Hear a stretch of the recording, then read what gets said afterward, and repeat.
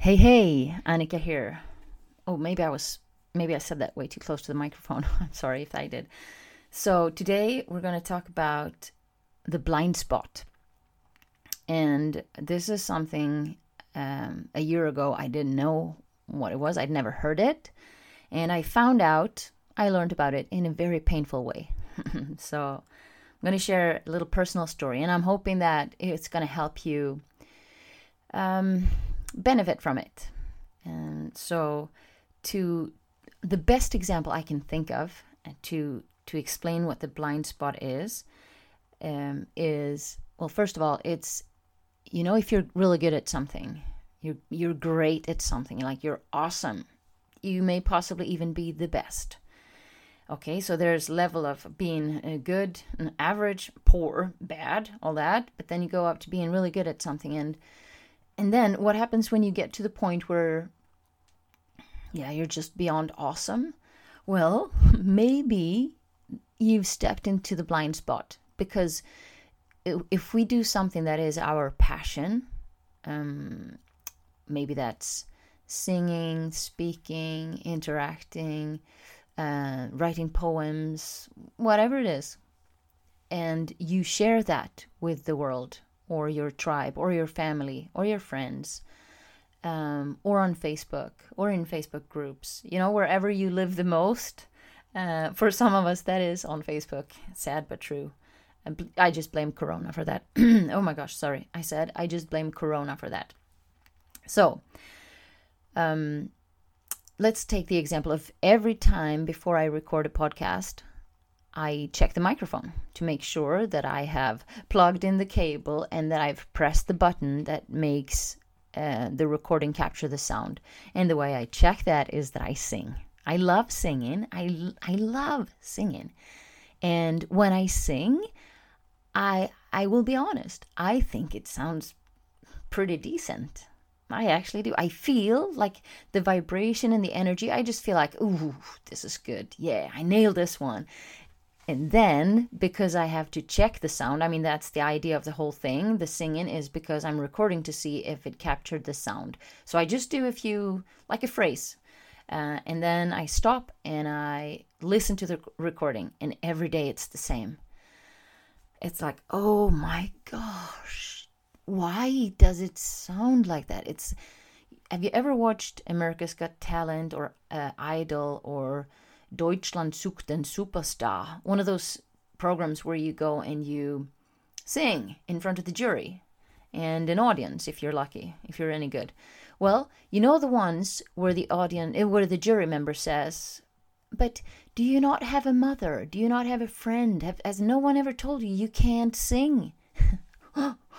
Well, I would be like, if they did it like a top 10 worst performers, that I would be number one. That's how bad it sounds. So I don't know how it's possible. Me being in the zone and I'm just feeling it. My worst recording was when I sang the full song of Hallelujah. Hallelujah. You know that one? Oh my goodness. I recorded that with video on and watched it back, thought I was going to hear. I was like body language, everything, my hands. I lived into the song and I pulled her hair and when I watched that video, it was traumatizing. I broke out a sweat, like abundantly sweating. And my face was not blushing. It was purple, a pounding purple. I felt so much shame and anyway, so you get it. Even if sometimes we feel like we're doing great or we're doing awesome and we're enjoying it, sometimes it's not so great. It's not so appreciated. And I actually, now that I'm speaking, only now I realize how good of an example that is. The people who go to sing in front of the jury in the tryouts for America's Got Talent, or right now, like literally right now, I'm watching every day in the evenings with my kids, the tryouts for the Swedish Idol. And some sing great, some sing decent, and some are just like, oh my gosh. So clearly they are in their blind zone. They love it, they enjoy it, they feel passion, but it's just not appreciated. It's actually not even good. So that's a great example of being in the blind spot. And so about a year ago, I got contacted by a friend of mine, John Griffin. He is a top leader in the John Maxwell team community. He is he leads the President's Advisory Council. And so he has responsibilities as to make sure that everyone behaves in a way that is constructive for the goals of the John Maxwell team community. And I had been very active in all ways possible in the John Maxwell team community. And I loved it. It's my passion. Personal growth is my passion. And the John Maxwell team is the element that helped me transform not only who I am as a person, but my life and my very expensive hobby into an actual business. So on one hand, there was me being super excited and loving the whole thing. And on the other hand, there was me being profoundly grateful. So I just felt that I was at a beautiful place expressing myself.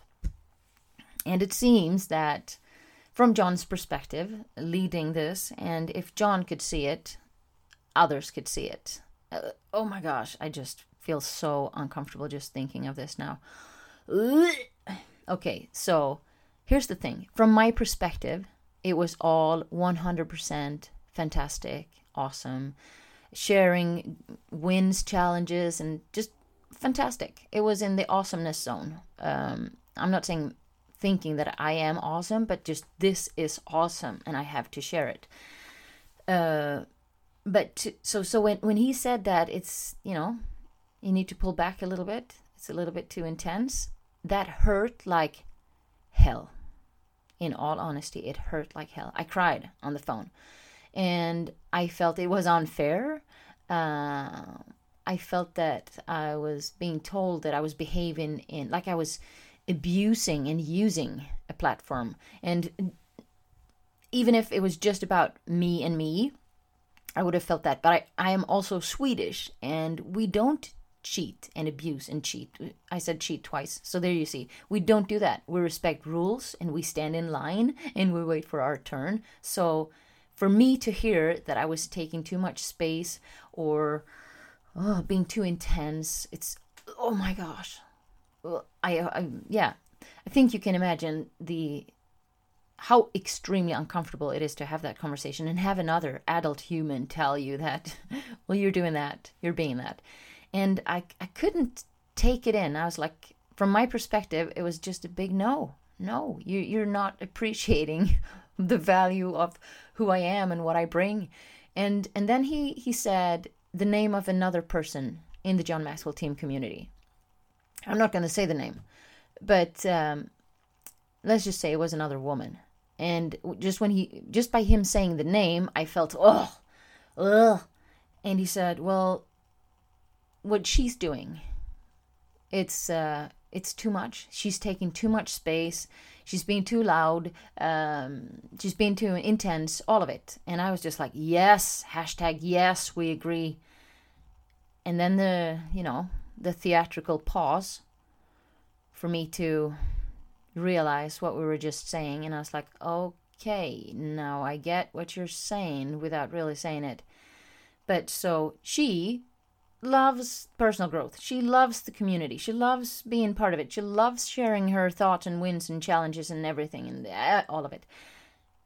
And she was clearly living in her blind spot, not seeing that it was too much. So I could see that she was doing it. I didn't really want to. I still feel like no. But okay, when you get feedback, I spoke about this in another episode. When you get feedback or get critiqued, say thank you for the feedback and make something good out of it.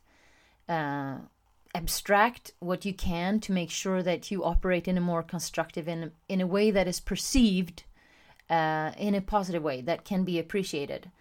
So what did I do? Well, I pulled back, of course, and started sharing what I wanted to share. I started sharing elsewhere, with the little side note that the gratitude I just have to express it for myself, because the gratitude is all for the John Maxwell team. So here I am. I'm sharing it with my microphone and you guys listening.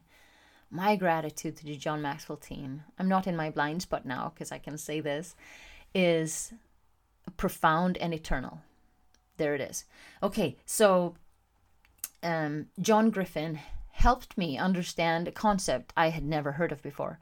And since then, it's not that I think of it every day, or maybe not even every week, but every time I'm in a situation where I feel that excitement and I just want to talk. So to be concrete, let's say you join a new group. So for me, that would be a mastermind. I'm in multiple mastermind groups where we talk about leadership and personal development. And I've been in, especially now during COVID, I've been in situations where I'm in this Zoom room, the breakout sessions, and you're going to talk. And then, well, I like to talk. Why else would I do a podcast, for example? But so in a group setting like that, I have John Griffin on my shoulder helping me to hold it back and just like take less space, share the space, because you will be appreciated more than if you take space. And now I see, like, it really stands out when you get to be in a group and someone just talks and talks and talks, and nobody likes it. Nobody likes to not get to express anything. So I'm going to do a shout out to Antoinette, who is John's wife. I hope you're doing well. And Antoinette, what a couple. So Antoinette helped me understand that I'm an introvert. I've been living my whole life thinking and being, because I was told that I'm an extrovert, and I talk about this in depth in episode 18. So if you haven't heard that and you're thinking maybe something is wrong with me, because that's what I thought, maybe you're just an introvert. All right, so I hope that me sharing this will help someone out there who, you give and you give and you give and you want to add value and you pour into people, and maybe you feel like it's not being appreciated. Maybe that's because you're doing it in a way that is not the best way. Maybe it's not easy to appreciate it because it just comes too much, or in a way that is not compatible with whoever is listening. All right, I say thank you for listening. I'm going to turn off the microphone now and get in the zone and sing a song, and where it just sounds so good. I'm not going to record it because I'm just going to have a blind spot moment and enjoy it. All right, take care. I'll talk to you soon.